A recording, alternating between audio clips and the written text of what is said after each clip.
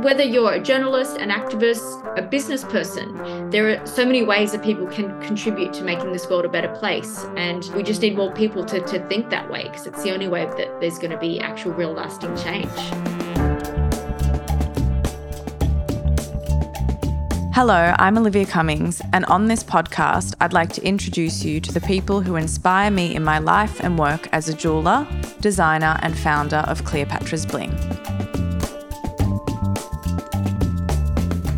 Sophie McNeil is a journalist for Human Rights Watch, covering everything from the most headline-grabbing events to some of the forgotten stories of our time.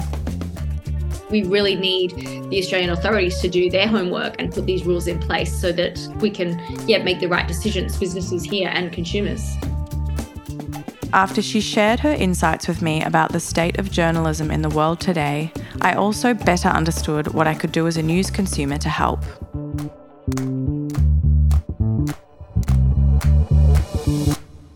This podcast was recorded on Wurundjeri country, and I pay my respects to all First Nations listeners. Hi, my name's Sophie McNeil. I'm the Australia researcher for Human Rights Watch. So I research and advocate for better human rights in Australia, and also I advocate for Australia to have better, more humanitarian-focused foreign policy, to centre human rights in our foreign policy as well. So I'm a former journalist. I left working at the ABC's Four Corners program and being a correspondent in the Middle East because I just wanted to have more impact. So this role with Human Rights Watch as one of the world's biggest human rights organizations really was a dream job for me to basically, I call it journalism without the bullshit. So I get to solely focus on human rights and just not just tell you about the bad stuff that's happening, but talk about the solutions and then work with people in government and business and community to actually try and see the change that we need. Incredible. Maybe on that note, you could also give us a little bit of an introduction to what Human Rights Watch, what they do, because I know that they're not a government, it's private, but, if you could just give us a little bit of info. Sure. So Human Rights Watch has been around for about 30 years. There's 500 of us working for the organisation all around the world. We're headquartered in New York, and we're basically an international watchdog that keeps an eye on human rights situations everywhere, from a country like the US that is a democracy but has a lot of issues that have been quite well documented, to Afghanistan and Syria and Israel and Gaza. And here in Australia, we call out every government when they commit human rights abuses. And we don't accept any government funding. All our work is run from donations. We're a not-for-profit. So basically, I have these 500 amazing colleagues all over the world. Many of them risk their lives to do this work. I have colleagues who are from China or Afghanistan who can never potentially return to their homelands, can't speak to their family because of the work that they do and their profile and speaking up for human rights and calling out government. So it really is a bit of a calling and one that I'm very proud to be part of. Incredible. So did you always know that you wanted to be a journalist from a young age, or was it something that came to you later in life? No, it was something that came from me pretty early. I grew up in Perth, the most isolated city in the world, and kind of was just fascinated by what was going on out there rather than what was happening in the little tiny world that is Perth, Western Australia. So as soon as I could, I basically just grabbed a video camera and ran overseas. I worked in East Timor. During high school, I sold Freddo frogs to raise the money for my hair and borrowed my social science teacher's new video camera and made this little documentary, because I wanted to be a journalist, but no one was going to send me anywhere. I was like 15. So I just kind of sent myself places. And I did that for quite a few years until I got my first job at SBS. And all I wanted to do was work in the Middle East. I was kind of, quite young when the Iraq War happened and was fascinated by that and just horrified seeing what was going on, the Palestinian Intifada. Just wanted to go to the region and report, but I was told by my boss at SBS at the time, like, you're too young, you can't go, because I was, 19. I just kind of managed to stink my way into the newsroom because they were looking for someone to shoot something, and I got let in the building and never left the building, basically. So I, moved myself to New York and did every story I could there related to the Iraq War, and then rocked up in Beirut when I was 20 in 2006. And just set up kind of base in the Middle East. Was still is my love, but I don't live there anymore. But for a good kind of decade and a half, it's been a real passion and fascination of mine. Amazing. Sounds like you're a real go-getter from 20 living in Beirut. It's amazing.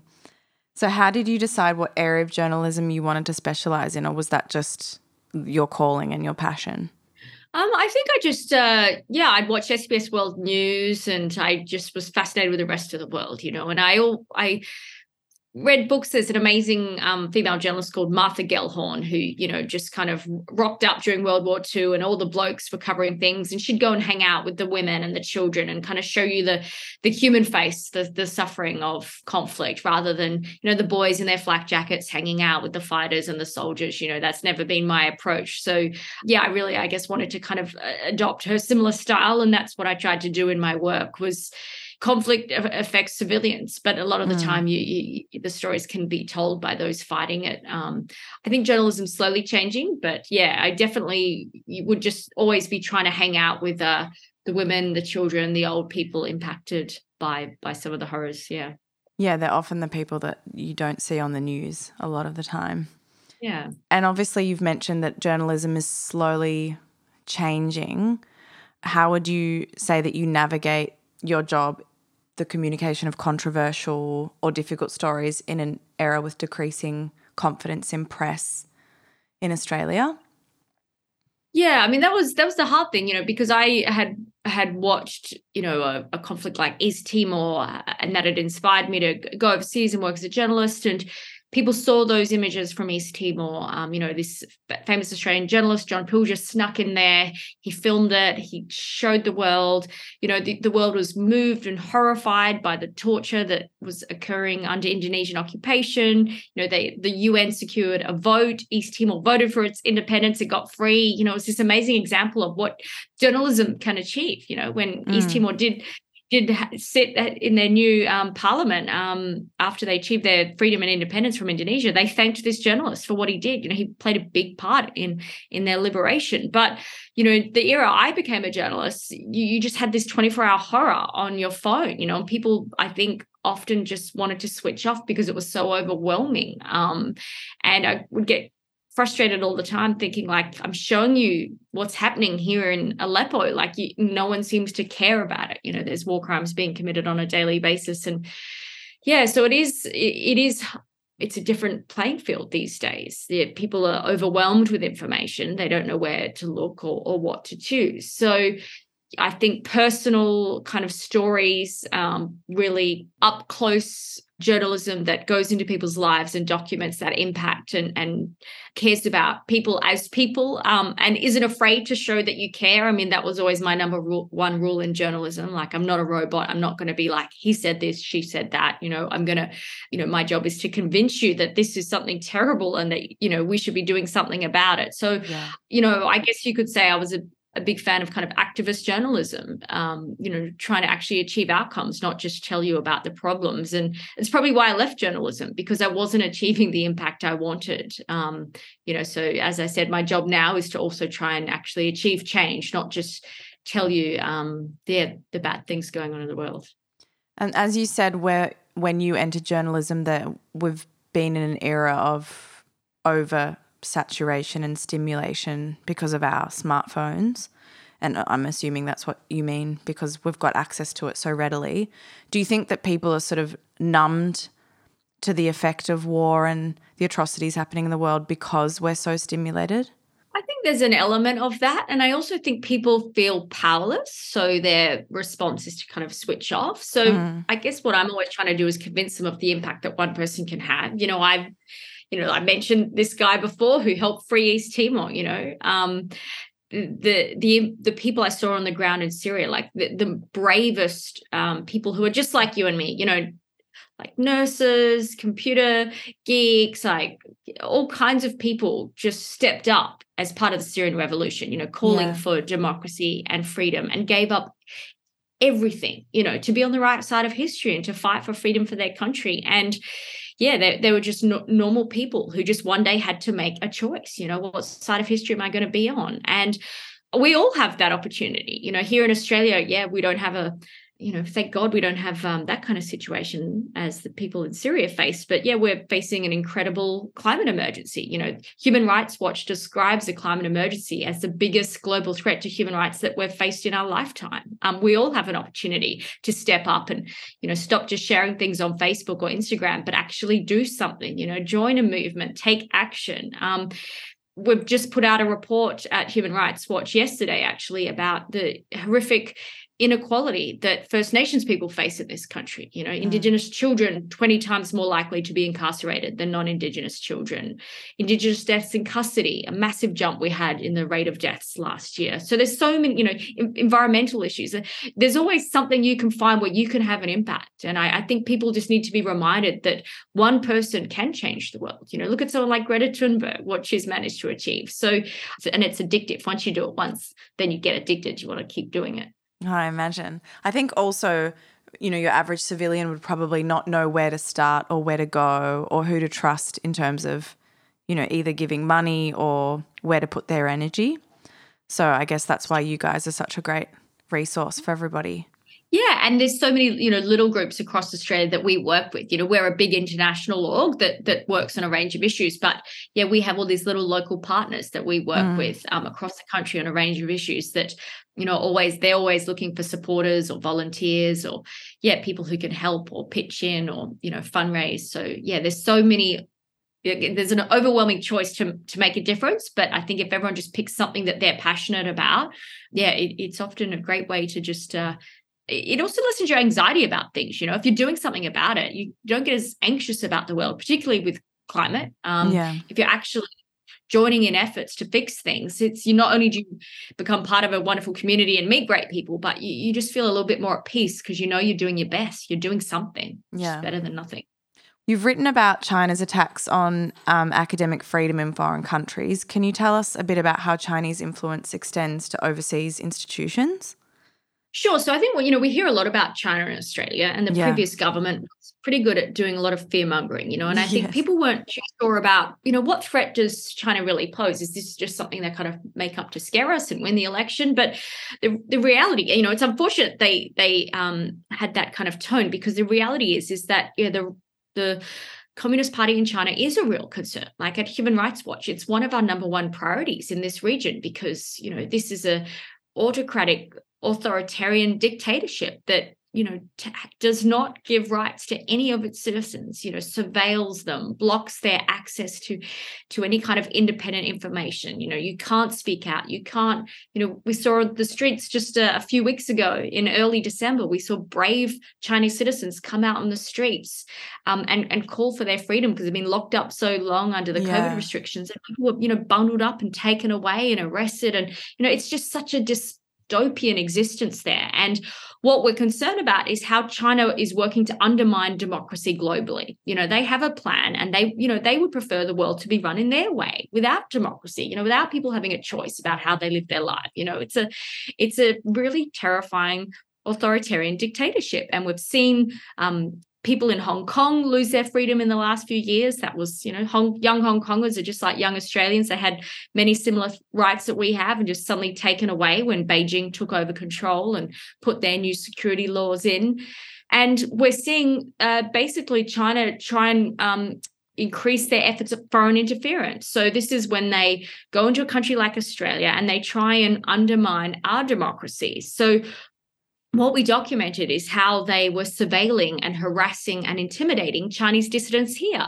So a lot of students at Australian universities are from the Chinese mainland, these international students. And, they come here and think, wow, for the first time I can speak freely. I can give my opinions, say what I think, maybe even criticize the Communist Party or learn about, Tiananmen Square, something like that.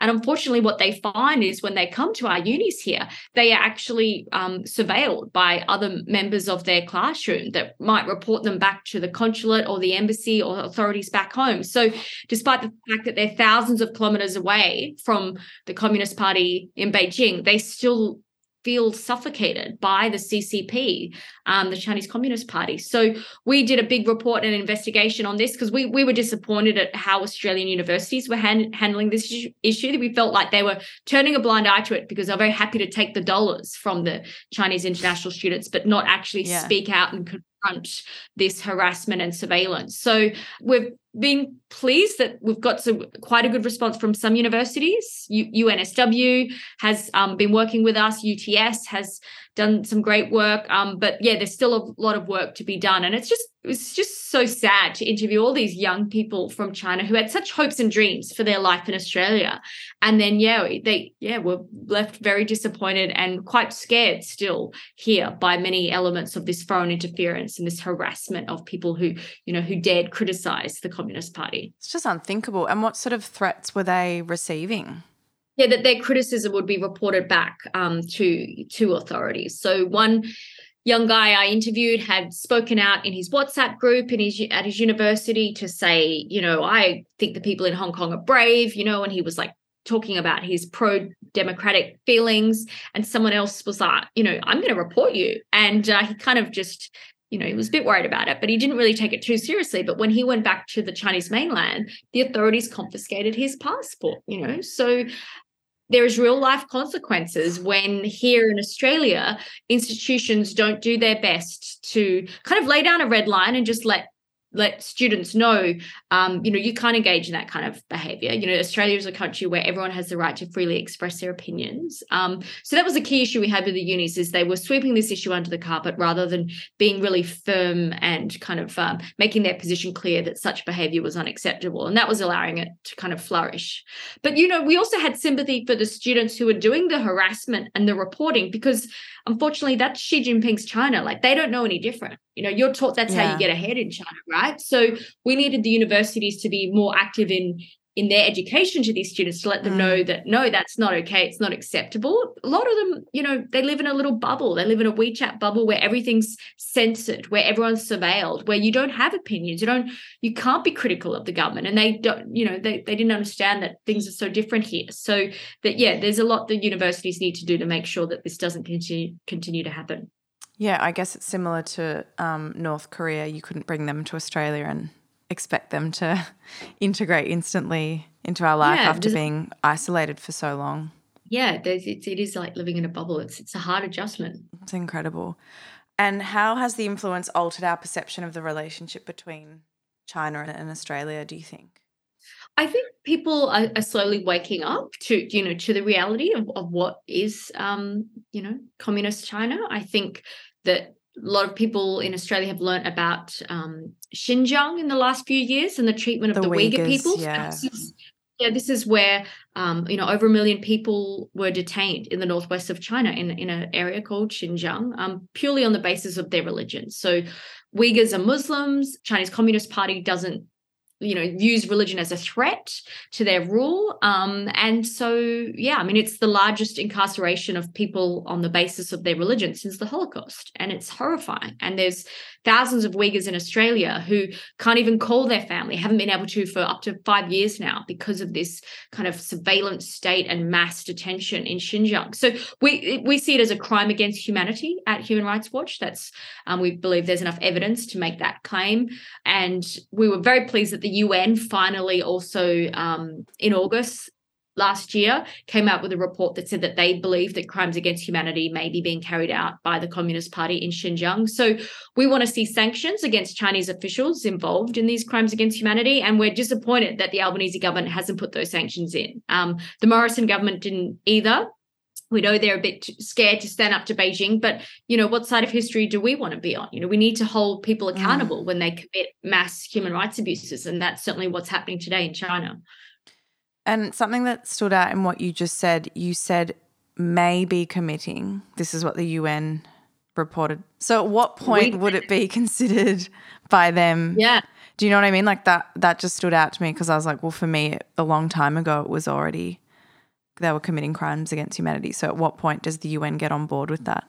It's a really good question because, and you've kind of honed in on one of the key problems about the UN system is that it can be very slow, it can be very bureaucratic. And, sometimes you see the world community come together very quickly, as we saw with the Russian invasion of Ukraine. And yeah, that was an example, I think, of how the world can work together to highlight, a really alarming human rights crisis. But yeah, we have a lot of countries, international institutions are scared of Beijing and the power that it wields, and there was a vote at the UN in September to vote on this report, alleging, that the crimes against humanity may have been committed. And Indonesia voted against it. That's the world's largest Muslim country. Like, Uyghurs were devastated by Indonesia's vote. That's super shocking. But I guess because of, would it have to do with economy and trade? Well, exactly. China, bullies countries. That's their modus operandi. Like they're incredibly powerful, and you vote with Beijing because you kind of don't have a choice. That's what they think. And so we want to try and convince governments that if we all stand up together and call out human rights abuses, then it's more powerful and we'll be able to achieve more. So but when Australia doesn't sanction Chinese officials in Xinjiang, then it is hard for us to then, say to Indonesia, hey, why did you vote no? Of course we voted yes at the UN, which was great to see, but we're still haven't been brave enough to put these sanctions on. So a country like Australia should be doing that. And then maybe that will encourage, the Indonesians of our region to also stand with us and call out Beijing. And when you talk about sanctions, could they be kind of localized sanctions, so things coming specifically out of certain areas? Because I do believe that there is sort of essentially, I don't know if I'm using hyperbole, but slave labor essentially in these camps. So by not buying things from that region, could that be sort of an incentive for things to improve versus just an overall sanction? Yeah, no, totally. And that's what what we're calling on is specific targeted sanctions on individuals. So on these officials who are carrying out these policies so that they can't travel or, have Western bank accounts, that kind of thing, or have family members living in Australia studying and, enjoying those things. But what we also want is Australia to put in new legislation that will designate Xinjiang as a region of concern and have a presumption of forced labor so that businesses have the onus on them to prove that the goods are made without forced labor, because that we believe the risk of forced labor is so high there. So we would, we've been really pleased to see what the US is doing, where they've actually put a ban on goods coming from Xinjiang, into the US. The EU has also got new rules and regulations around imports coming from Xinjiang. Again, this is where Australia has been lagging behind other countries. Not only have we not targeted these individuals with sanctions, we haven't put in specific rules, regulations, or laws about imports coming from Xinjiang. So, that's really alarming. And I worked on an investigation a few years ago when I was still at Four Corners, where we proved that some of the cotton that was being purchased, like clothing purchased by businesses, including Target in Australia, were being made in Xinjiang, and that they were being made in very close capacity to these labor camps. We had these satellite images to show the, buses moving like to certain factories from camps. And it was really great that after that report came out, they announced that they would no longer purchase from that particular supplier. So that's the kind of work that we need. We want the Australian authorities to be, issuing stricter kind of rules and regulations so that businesses start examining their supply chains, rather than it just being a journalist doing it. We need the government to put those rules in place so that businesses are forced to examine their own supply chains and make sure that they're clean. Yeah, exactly. And also because I can imagine a lot of the business owners that found that out would have been genuinely probably shocked by that, if they had found out through such a report. Yeah, they're looking for advice from Department of Foreign Affairs and Trade, a lot of Australian businesses. Solar panels. Xinjiang is the world's largest producer of solar panels, and a lot of Australians are really worried, like, where are these solar panels coming from? How do we know they're not made in Xinjiang by people in these camps? And so, we really need the Australian authorities to do their homework and put these rules in place so that we can, make the right decisions, businesses here and consumers. Which countries have been particularly progressive in regards to this issue with the Uyghur people? Look, the US has certainly led. And, it's hard because people, when the US leads on China, people will be like, oh, it's all just political. The US sees China as a threat. But, that's why it's great when you see Canada also put in new rules about goods coming from Xinjiang, the EU, the UK. So, we just want Australia to join those efforts, because at the moment, Australia stands out as lagging behind these other countries in terms of we'll give out strong statements condemning what's happening at Xinjiang, but in terms of concrete steps, we certainly haven't taken them yet. So That's really disappointing. I think it's really interesting because I thought about this in COVID when there were a lot of conspiracy theories floating around. And then I sort of started thinking about this a little bit more. And then I read information about, ironically, I read information about disinformation and misinformation. So I'm wondering if you could give us a little breakdown of those two things. Sure. So, misinformation these days is pretty common. That's false information that's created, and it can have an intent to harm, but also it could just be what someone's belief is. It's wrong, it's inaccurate, but it's not been created with an intent to actually kind of fool people and deceive. Whereas disinformation is a deliberate effort to deceive, and it's the kind of effort that we see from I saw it every day when I was working in the Middle East, from the Syrian government, from the Russian forces operating in Syria, who would just with a straight face be like, oh, we didn't operate in the skies of Aleppo today. And yet, we had all the video and the photos of, kids murdered by barrel bombs that they had, helped the Assad regime carry out these horrific attacks. So, it's something you see governments engage in a lot. We see it, though, here in Australia, the fossil fuel industry. They're big perpetrators of disinformation, telling us that we're, net zero, we've got our plans, whilst they're at the same time trying to open up new fossil fuel projects. You see it in a whole range of fields. And one thing I found fascinating is how much the disinformation that I had to confront in the Middle East and covering war crimes, how I now have to use those same skills at calling out disinformation, working on the climate emergency. Like it's that same kind of vested interest trying to deceive us about what, the threat is and who's responsible for it. It's incredibly similar. And it's scary because these big fossil fuel companies now, with the energy crisis, they have billions of dollars to use on their disinformation, whether it's kind of Woodside or Chevron or Santos or Shell or BP. I mean, Exxon, these companies are actively trying to deceive us about the threat of the climate emergency, who's responsible for it, and how quickly we need to act on it. So it's something we all need to be really in tune to. Yeah, I agree. And one thing I wanted to ask you was what are some things that Australians can do to counter misinformation or disinformation? Yeah, it's a great question. I mean, I think you do have to be really picky about where you get your news from. Yes, we all have feeds and, we can just kind of get caught scrolling.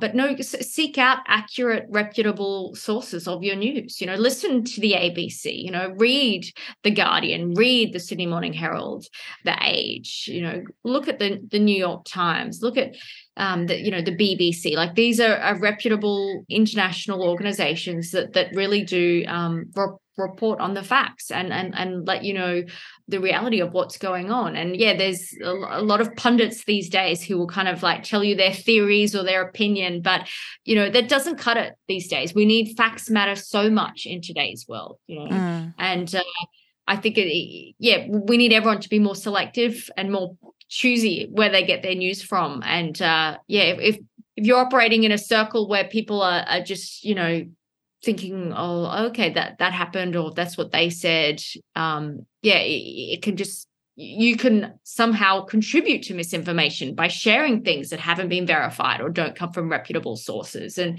then you're amplifying the problem. So I think everyone just needs to be conscious of it and just think twice before sharing things, or when they want to get some news, where they get it from. And what would you say to the people who would say to you that these news sources are trying to manipulate us? Because that's a big thing at the moment, people thinking that the news sources are not legitimate.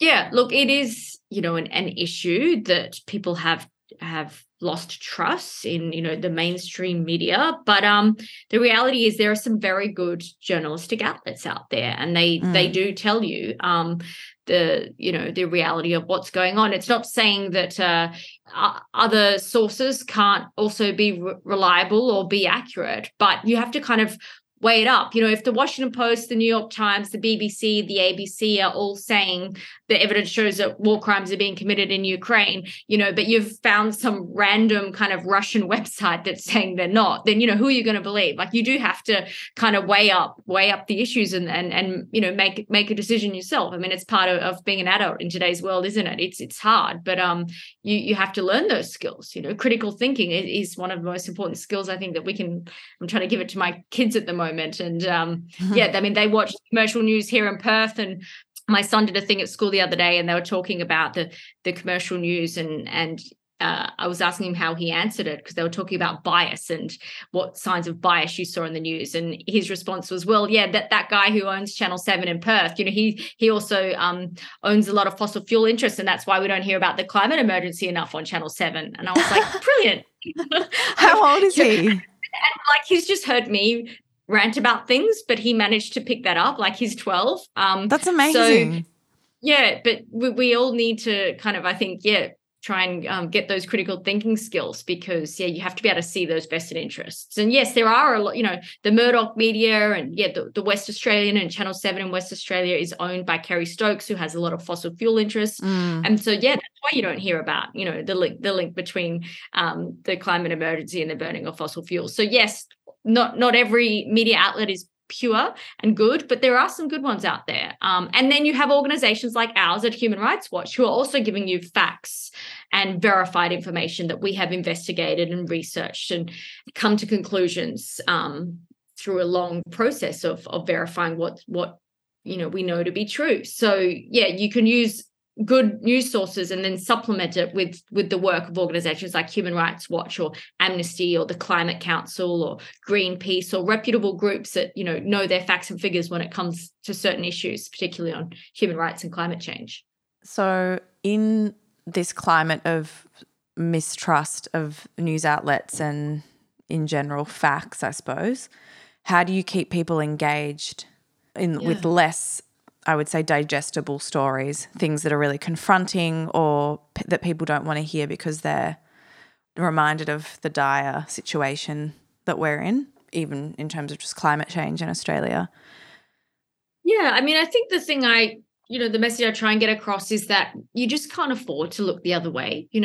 Part of the reason that I left journalism to do work on climate justice and the climate emergency is because I realized that, I'd spent 20 years reporting on human rights crises all over the world, but this is the human rights crisis that's going to impact my children and the people and the places that I love, so quite selfish, really. But it just hit me like a train one day when I realized, wow, that, this really is a serious threat to the future well-being of our planet, of my children. And so when you think of it like that, that might encourage people to start listening and start thinking about what they can do. Because I think, we think that, okay, it's going to impact like poor people in Bangladesh and Africa. And it's not. Like, we're seeing the impacts of climate change here in Australia. And we know that if we don't keep warming to 1.5, then we could reach these really dangerous tipping points that will just cause catastrophic damage to our planet.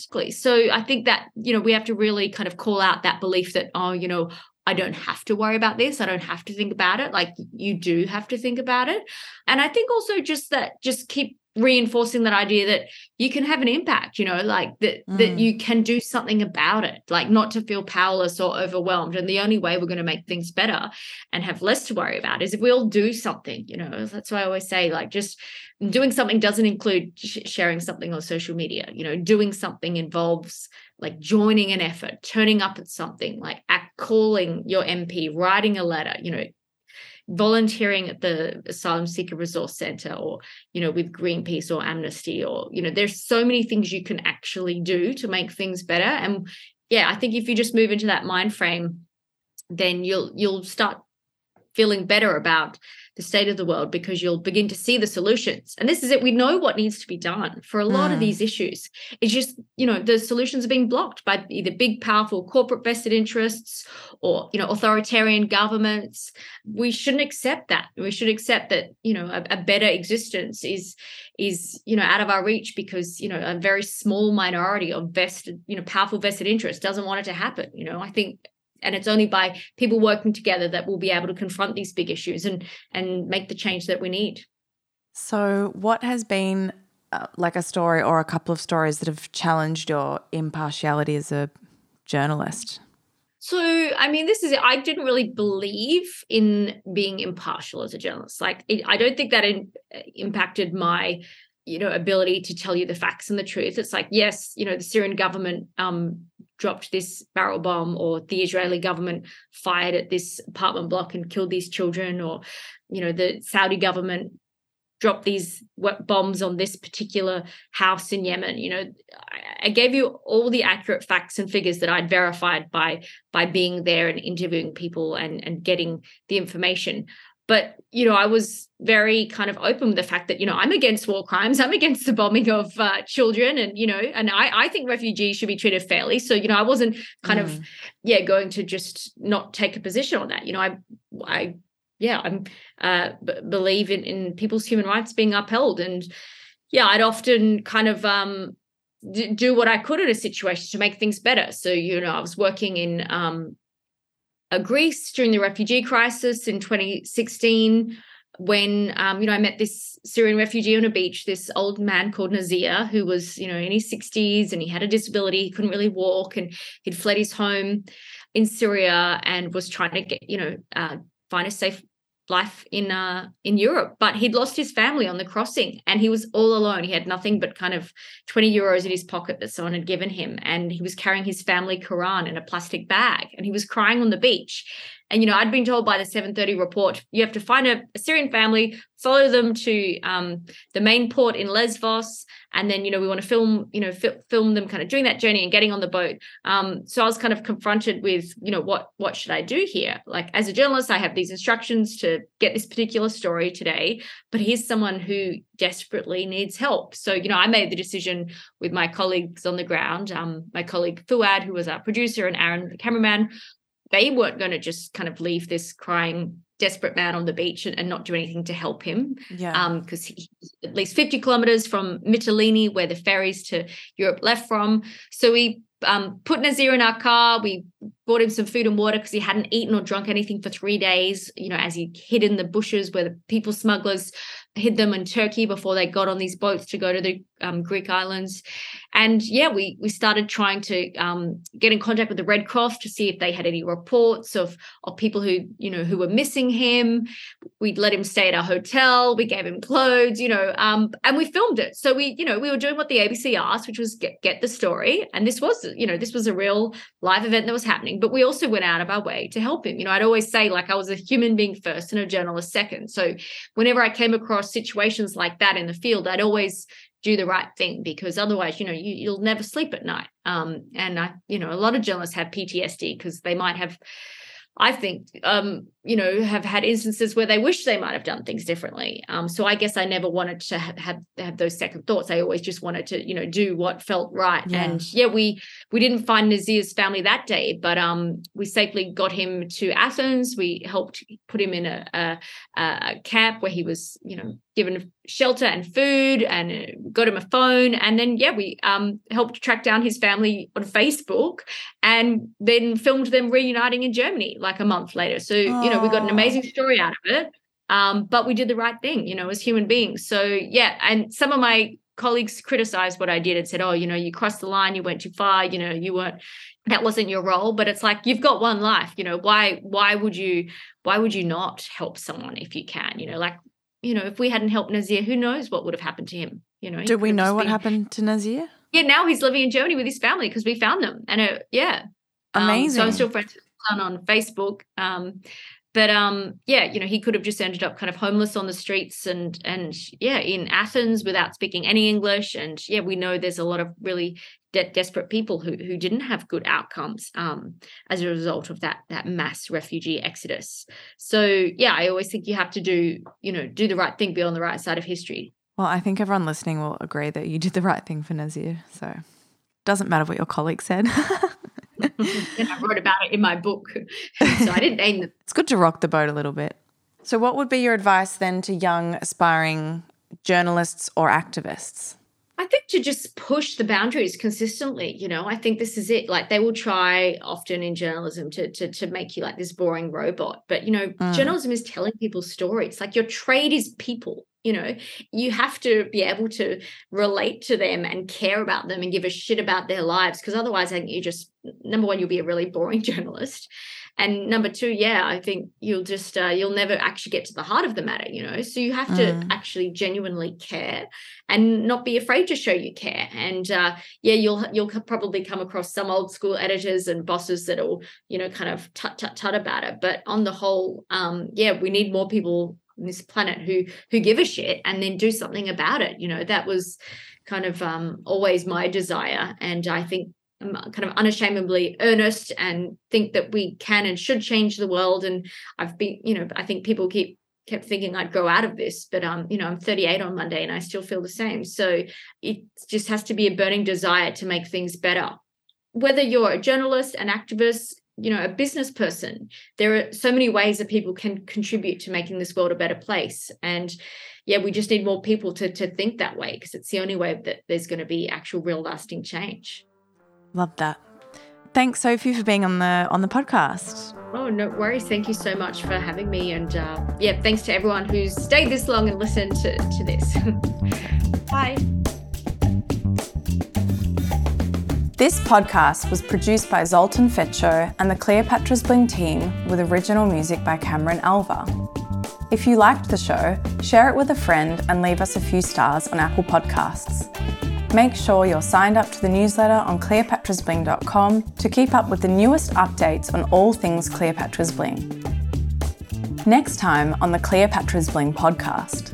When I'm typing on my laptop writing a song or another story, I kind of made that connection, and I was like, well, this is why I have this like innate feeling inside of me to tell stories and to use my words. Until next time, stay curious.